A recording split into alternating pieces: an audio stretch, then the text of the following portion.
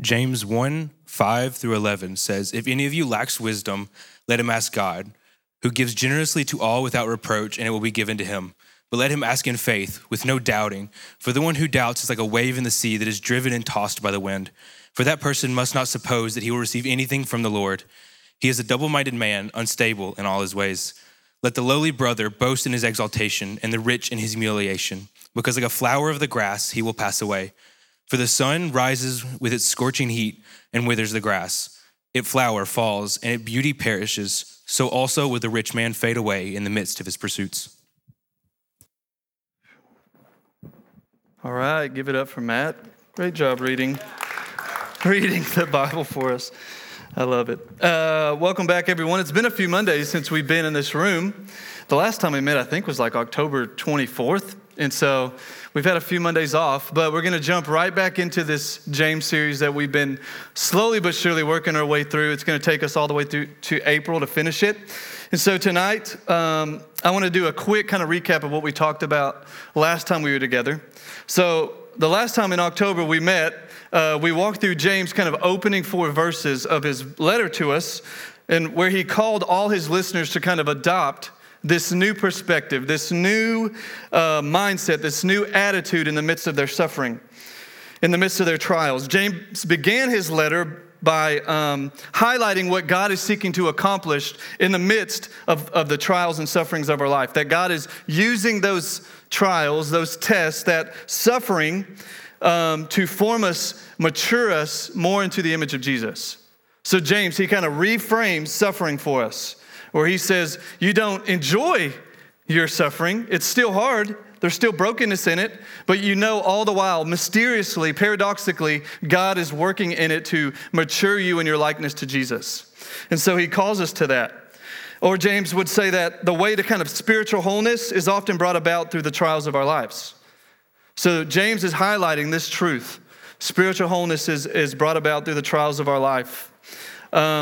And James would say that we can have joy.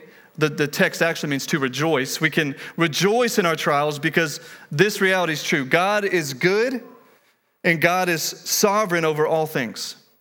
So he's saying you can rest in God, mysteriously knowing that he's working in our suffering to bring about our formation because we know who God is.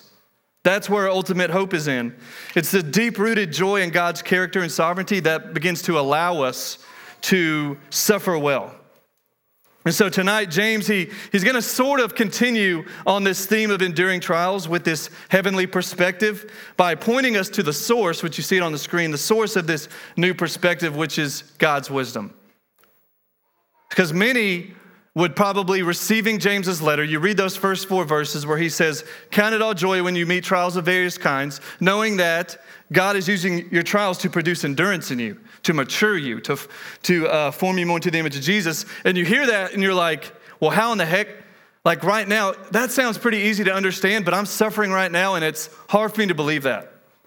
So James is probably thinking, that's how they're going to respond to those first 4 verses. Now let me point them to the source that's going to transform their perspective, which is God's wisdom.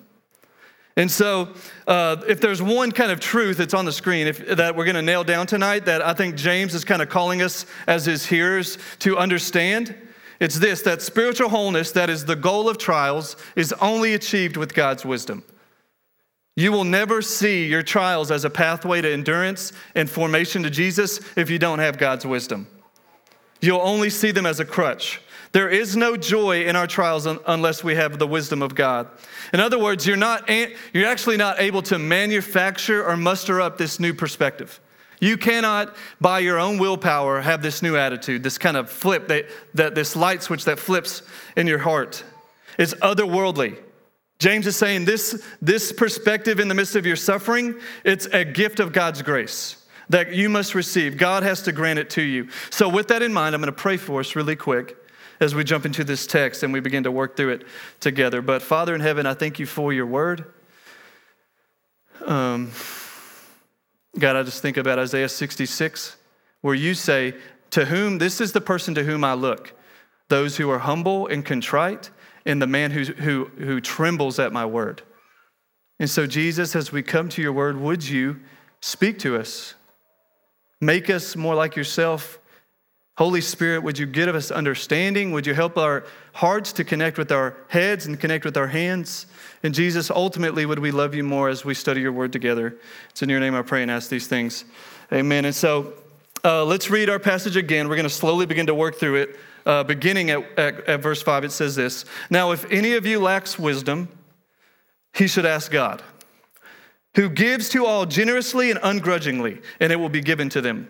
But let him ask in faith, without doubting. For the doubter is like the surging sea. It's driven and tossed by the wind. That person should not expect to receive anything from the Lord, being double-minded and unstable in all his ways. And so again, it starts with this statement, if any one of you lacks wisdom, and that word lacks is meant to connect us to the end of verse 4, where he says, your faith will be complete, perfect. And then it says lacking in nothing.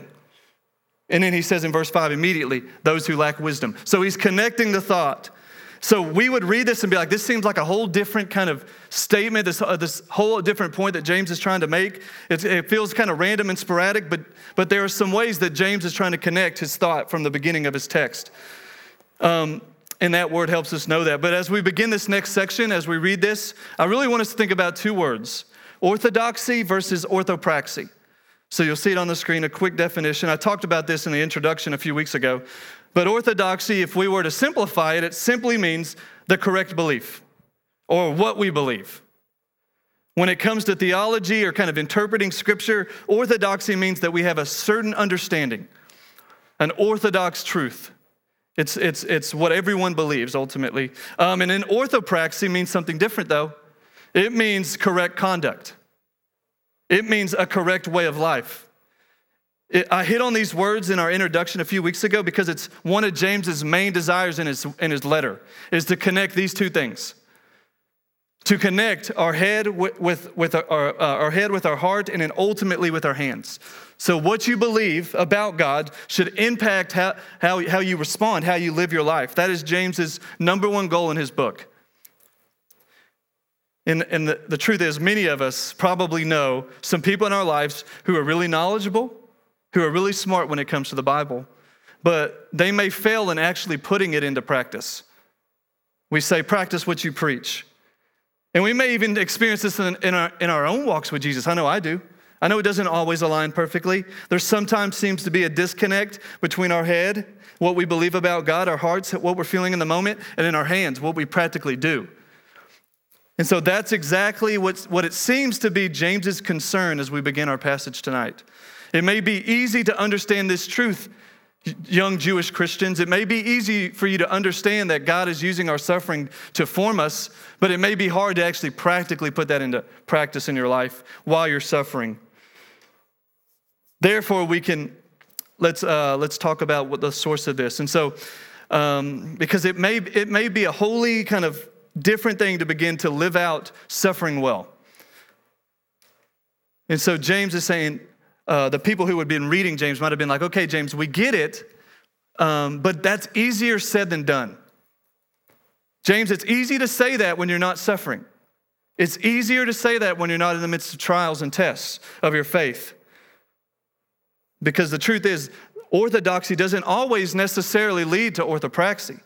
Believing the right thing doesn't always lead to correct action. It doesn't lead to a proper response. And so James, he wants us to begin by pointing his readers to the necessity of wisdom. You need wisdom if you're going to walk this out. And as I mentioned at the beginning, this attitude, it's a gift of God's grace. You cannot manufacture it. You cannot muster it up. If we're going to be able to walk in joy in the midst of tests and trials and tribulations, we're going to need God's wisdom. And that wisdom, we're going to need to receive from God. And so tonight's message is going to break down into a few points for us. 4 really quick points. I'll say them really quick and then we'll walk through them one at a time. But first, the request for wisdom. Secondly, the God of wisdom. Thirdly, the faith required for wisdom. And then lastly, I'm saying these really fast. They'll all come one at a time. Lastly, the practice of wisdom. So the request for wisdom, the God of wisdom, the faith required for wisdom, lastly, the practice of wisdom. And so this passage, it doesn't really unpack neatly. It's not systematic in its approach. Ancient Near Eastern literature doesn't tend to work that way. But I do think these points, they're going to help us kind of serve as a guide as we journey through this little passage together with this overarching thing that James is trying to call us to, this spiritual wholeness with Jesus. And so let's hit on that first point. It's on the screen, the request for wisdom. So look again at the beginning of verse 5, where he says this, "Now if any of you lacks wisdom, he should ask God." Like I already mentioned, he's seeing the disconnect that people may experience living out this attitude of enduring joy in the midst of your suffering. And so he's going to begin to call his readers, all of us, even 2,000 years later, to see our need for God to do something. We're going to need God's wisdom. We're going to need God's perspective if we're going to walk this out. But when we talk about wisdom, what exactly does James mean when he says the word that we translate as wisdom? There's a myriad of definitions in our cultural moment that are kind of thrown on us. And usually when we talk about wisdom, it's kind of linked with a sort of kind of intellectual assent. That's what we think about when we think about wisdom. Or maybe a simple definition, if you were to look in the dictionary, it would say people that have good judgment. People who can see something happening and they respond appropriately. But you see, James, he has a different understanding of this word wisdom than we do. James is actually... usually people think about James as a New Testament epistle, and that's just a genre that means letter, but it's more than that. James has also been historically viewed as under the genre of wisdom, ancient Near Eastern wisdom. So James, what I mean by that, I'll explain. James is highly influenced by the Old Testament wisdom works, books like the Psalms, the books of Ecclesiastes, Songs of Solomon, and then most importantly, Proverbs. All throughout the letter of James, you'll see allusions to this book of Proverbs. And James was a Jewish believer in Jesus Christ who grew up hearing ancient Jewish wisdom literature. And for the Jews, they had a different understanding of this word wisdom than we do. And I know this, I'm going to give you a definition, and this may be an oversimplification of wisdom, but I think it's going to help us as we journey through this. It'll be on the screen. It says, this is theologian and teacher Kenneth Boa. He says in his book on Proverbs, wisdom is skill in the art of living. That's what the Jews would have thought when they think about the word wisdom. It's skill in the art of living. It's not just understanding something well or correctly, but beginning to apply that knowledge into day-to-day, real, practical ways. It's a skill. It's cultivated. It's the ability to apply the truth you've learned into the ordinary areas of your life. And so you see, wisdom, it's necessary for our maturation, for our formation into holistic followers of Jesus. We need God's wisdom because wisdom is what helps align our head to our hearts. So wisdom is what takes what we know and it applies it to our hearts, and then it begins to flesh itself out in our hands and what we do. So it's kind of the missing ingredient for James. And so if that is what James had in mind when he's talking about wisdom, it makes sense why he would say this here, because he's trying to connect the dots for his readers. He's trying to connect the dots of how to practically live out joyful endurance that leads to spiritual wholeness. That's James's desire. You need God's Spirit to grant you this skill. You need this gift from God to live appropriately and to live in appropriate response to God's revelation.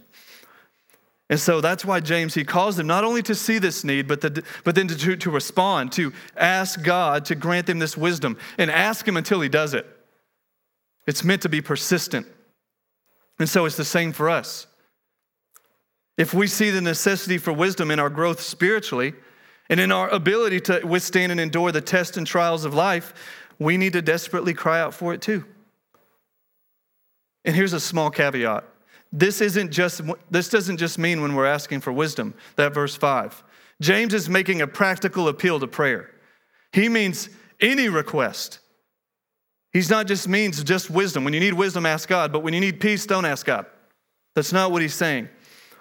If James is saying, if this is something that God is willing to offer you, but you don't have it, the proper response is to come to God in humility and ask him to give it to you. So we're going to talk about wisdom tonight, but you could apply this to a lot of different areas, like peace, grace. God, help me withstand this. Give me endurance, because you're the God of endurance. You're the God of long suffering. So again, that's just a small caveat. So I hope y'all know this isn't only about wisdom, but that's what we're going to be talking about tonight. And so that's the first point, the request for wisdom. Secondly, the God of wisdom. The God of wisdom. Let's keep reading in our passage. Now, if any of you lacks wisdom, he should ask God, who gives to all generously and ungrudgingly, and it will be given to him.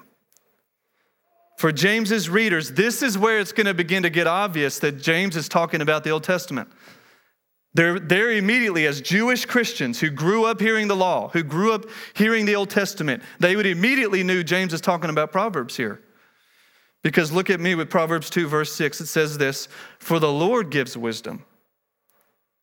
From his mouth come knowledge and understanding. Sounds super familiar to our text tonight, doesn't it? But James, he's not just drawing his leaders back to Proverbs, though. James is also clearly influenced by his half-brother Jesus, where Jesus says in Matthew 7, look, we'll read it together, beginning at verse 7. Jesus says this, ask and it will be given to you. Seek and you will find. Knock and the door will be opened to you. For everyone who asks receives, and the one who seeks finds, and to the one who knocks the door will be opened. Who among you, if his son asks him for bread, will give him a stone? Or if he asks for a fish, will give him a snake? If you then, who are evil, small caveat, that's how Jesus describes us, you who are evil, know how to give good gifts to your children, how much more will your Father in heaven give good things to those who ask him? So this exhortation that James is giving to his people to ask God for wisdom, it's merely a continuation of what the Jews have always believed and what Jesus called his followers to do. You're just continuing this thought. So for James, the Old Testament writers, and even Jesus, we confidently come to God and ask him for his wisdom, not because we're told to do it, but because of who we believe God to be. So what motivates us is what we believe about God. In other words, prayer is rooted in this term, theology proper. And really, I don't want to get too theological, but theology proper is just a phrase for the study of God. The study of God's attributes, what God is like, who God is. And for James, he's saying prayer is rooted in what we believe about God. So if we believe God to be something, in this case, generous, and ungrudging, that should lead us to a response to ask him for wisdom. Ask him what we need, because he's generous to give it to us. So it says God is generous and unbegrudging in his giving. And all that means, I'm going to sum it up, is that God is not only eager to grant you this request, but ungrudgingly means that God isn't at conflict on whether to bestow it. We can sum it up as God gives us wisdom with a singleness of intent. In other words, God simply gives without any hesitation. There's no kind of conflict within himself. He is willing to give it without delay. That's what that means. It's who our God is. He is generous and eager to grant his people what they need to live their life in obedience and devotion to him. He'll give it to them. If it's going to lead you to devotion and obedience, he'll give it to you if you ask for it. And John Calvin, he puts it this way in his commentary of James on this verse. He says this, since we see that the Lord does not so require from us what is above our strength, but that he is ready to help us, provided we ask, let us therefore learn whenever he commands anything to ask of him the power to perform it. So James is exhorting us to ask God for the power that is necessary for us to actually live out what God has called us to do, enduring suffering and trials well. God is saying, what you need to accomplish this, I'm willing to give you, if you would just ask for it. So for James, we only need to make the request. That's the second point. Thirdly, the faith required for wisdom. The faith required for wisdom. Look at verse 6 really quickly. But let him ask in faith without doubting. but let him ask in faith without doubting. So James, he adds a condition to this request. James wants to be clear, not vague, in what he means in asking for God for wisdom. This isn't some magic genie in the bottle that you're trying to kind of manufacture or kind of manipulate to get what you want. But it's rooted in a deep, settled trust in who God is and God's ability to grant it.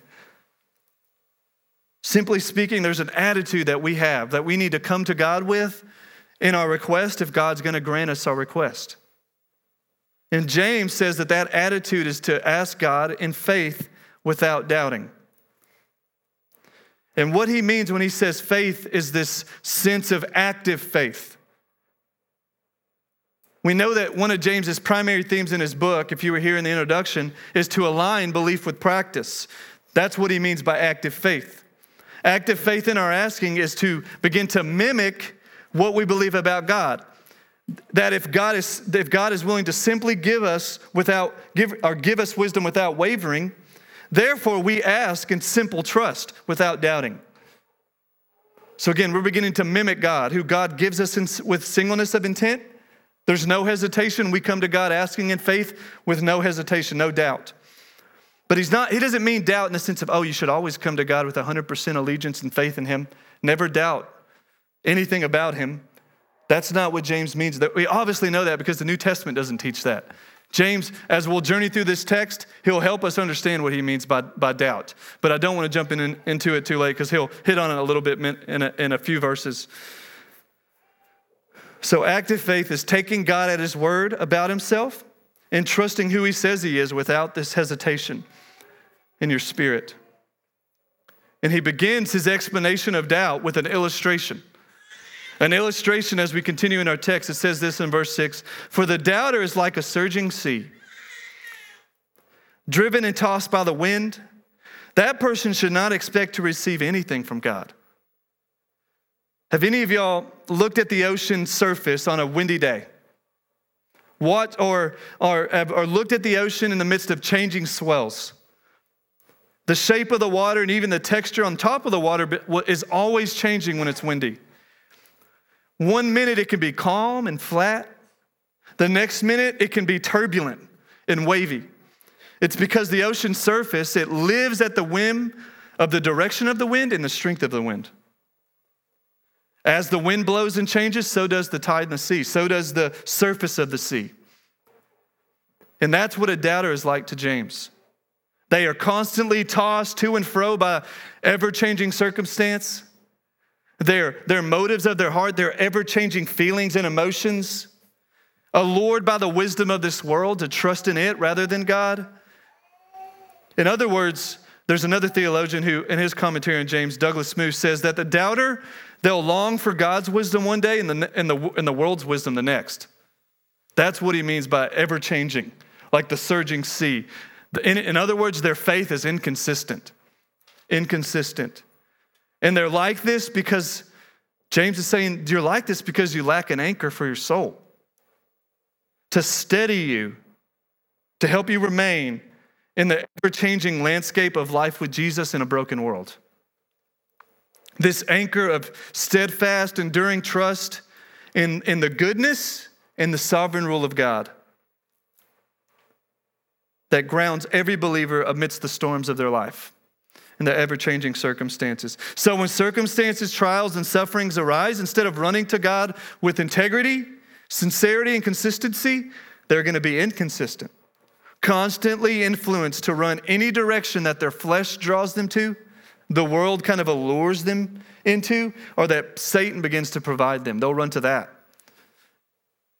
But James, he doesn't stop here. He's going to continue to expand on his definition of doubt by comparing active faith and doubt. And after his illustration in verse 8, he says this of the doubter, or in verse 8, he says this of the doubter, they're being double-minded, unstable in all his ways.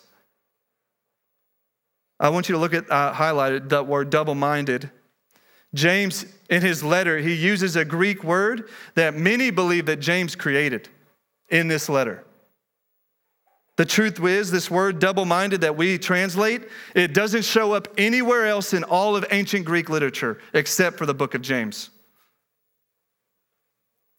And it comes in two places in James. James 1:8 and James 4:8.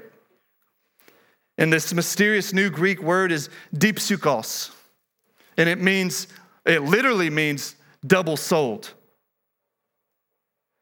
So what James means when he uses this new word is that this person has divided souls. They are divided in their loyalties within, their allegiances within. There is, as it were, this ongoing internal conflict, this unsettled dispute going on within themselves. It's like they have two minds, each of them wanting to go their own way. Now, the word, it may be Greek or new to Greek literature, but it's not new to Old Testament. All over the Old Testament, over and over, God calls his followers to serve him with their whole heart. In the Old Testament, in verses like Psalm 12, or chapters Psalm 12 and Hosea 10, God actually condemns a man for having a divided heart towards him. So the Jewish believers receiving this letter from James, they're familiar with this language of being double-souled, divided in their allegiances to God. And not just the Old Testament says this, but James, again, he's influenced again by his half-brother Jesus, where Jesus sums up the whole Old Testament law by saying, love the Lord your God with all your heart, soul, mind, and strength, undivided. And then love your neighbor as yourself. So let me give you some examples. So again, you could hear double-souled and you're like, I don't really know what that means. You're being too heady for me, too theological. But here's some examples. The double-minded or the double-souled man will come to God asking for wisdom. All the while, instead of waiting for God to grant him wisdom, he begins to take matters into his own hands, trusting in his own wisdom, his own craftiness, or he'll begin to fall into the wisdom of the world and trust that instead. Another example, the double-souled man will know that God is the source of all peace, come to him asking God for peace, all the while running to what the world says will grant him peace. Manufacturing this kind of instant pot peace that may work for a season, but it's not going to last. The double-souled man will come to God asking for forgiveness and mercy, all the while harboring anger and resentment in his own heart towards those who have wronged him, refusing to give them grace. That's the parable of Jesus. So you see the inconsistency, the instability that the verse talks about, unstable in all his ways. I could have given more examples. I hope that I've made it a little bit more clear. But coming to God, saying that we trust in who he is, asking for what he longs to give us, all the while divided in our allegiances, our loyalties, and trust to him. James says that person, they can't expect to receive anything from God. Again, it brings together all that James has been saying. Without the anchor of steadfast, enduring trust in who God is, that God is good in all that he does, sovereign or in control over both the joys and the pains in our life. Without that anchor for our souls, we will be inconsistent. We will be unstable, tossed to and fro by every circumstance. One moment we'll trust God in what he's doing. The next moment we'll be found running to the patterns, the schemes, the plans, and the wisdom of the world. So without this heavenly perspective, this wisdom from God, this gift of God's grace, that's our lot. That's where we're headed. Unstable, double-minded, tossed to and fro. And that's when James leads to his last point, the practice of wisdom. The practice of wisdom. So in verses 9 through 11, James is going to kind of bring home this point he's been hitting on since verse 2 with another illustration. We'll read it together, beginning at verse 9. It says this, believers who are poor have something to boast about, for God has honored them. And those who are rich should boast that God has humbled them. They will fade away like the little flower in the field. The hot sun rises and the grass withers. The little flower droops and falls, and its beauty fades away. In the same way, the rich will fade away with all of their achievements. For James, we'll see throughout his whole letter, all throughout the letter of James, we'll be journeying through for the rest of the year. He'll use that wealth is often a test of one's allegiance to God. A test of their perspective regarding the world and their life circumstances. He'll say wealth is one of the main tests that God uses to test our allegiance. Money itself can divide the allegiances of a person, and it can begin to influence them to forsake confident, steadfast hope in God and his kingdom rather than the world's kingdom. And a poor man can be enticed and pulled to forsake trusting God by beginning to believe that if I only had more money, I wouldn't have these problems. So it's not just the rich man he's condemning. The poor man can say, if I just had more money, I wouldn't have these problems, not knowing that JC said it right, more money, more problems. It's just the truth. And then the rich man, he can say, can be enticed and pulled, lured away from their trust in God alone to begin to trust in their wealth, their success, their influence, and begin to find their hope and security in those things rather than Yahweh. So James, he calls both the poor and rich to begin to boast, or in other words, the Greek literally means to take joy in their situation in light of this new perspective, this heavenly perspective. Doesn't that sound familiar? The heavenly perspective of joy in the midst of the circumstances of life, James 1, verses 2 through 4, it requires the wisdom of God, verses 5 through 8, to view the status of our wealth properly, verses 9 through 11. So viewing our wealth with God's wisdom, or God's perspective, means that the poor may recognize that they lack significance and influence right now, but that if they're in Christ Jesus, they have honor and status before God right now. And that they will be honored eternally with him in heaven. Their lot will be reversed as the last will become first in God's kingdom. So that's a heavenly perspective. That's only achieved through God's wisdom. You cannot manufacture that. Viewing our wealth with God's wisdom means that the rich will begin to understand that their status, their significance and influence, they may have a lot of it right now, it does not equate status and honor before God. And to know that their wealth, it's a gift from God that can be taken from them at any moment, and it will be taken from them at death. It's here now and it's gone the next. It's like the flower in the field. One day it's here, the next day it could be completely gone. In other words, James is saying there's no U-Haul behind your hearse on the day that you head to your funeral. You're not taking that stuff with you. So James is saying transform, reframe your mindset. A practical walking in this wisdom means this. So therefore, they should not rest in their success. They should not rest in their riches for life, joy, and hope. It will only lead to eternal condemnation if they do. But if they begin to see their wealth properly, this practical application of wisdom that they're living out, rather than rejoicing in it, rather than resting in it, they will begin to see it properly and cling to God as their hope, pledge their allegiance to him alone, and then begin to leverage their wealth for his kingdom. That's heavenly wisdom. And that's only possible through God by his grace granting them that wisdom. Both the rich and the poor need this new reframe, this new perspective. And so as the band begins to work their way up, there's a lot we covered tonight. I wish I had more time. I wish I could have taken weeks on these passages. But I do hope that we begin to see some of these practical truths that James he's seeking to help us understand tonight in his letter as we read it almost 2,000 years later. And I mentioned this at the beginning of our time together. You probably wrote it down, but by now you've forgotten. But this truth that the spiritual wholeness that is the goal of trials, it's only achieved with God's wisdom. If we wish to be spiritually whole individuals, and what I mean by that is people experiencing life, joy, and peace with God in the midst of their ever-changing circumstances of life, we need God's wisdom. We need God to grant us this gift by his grace.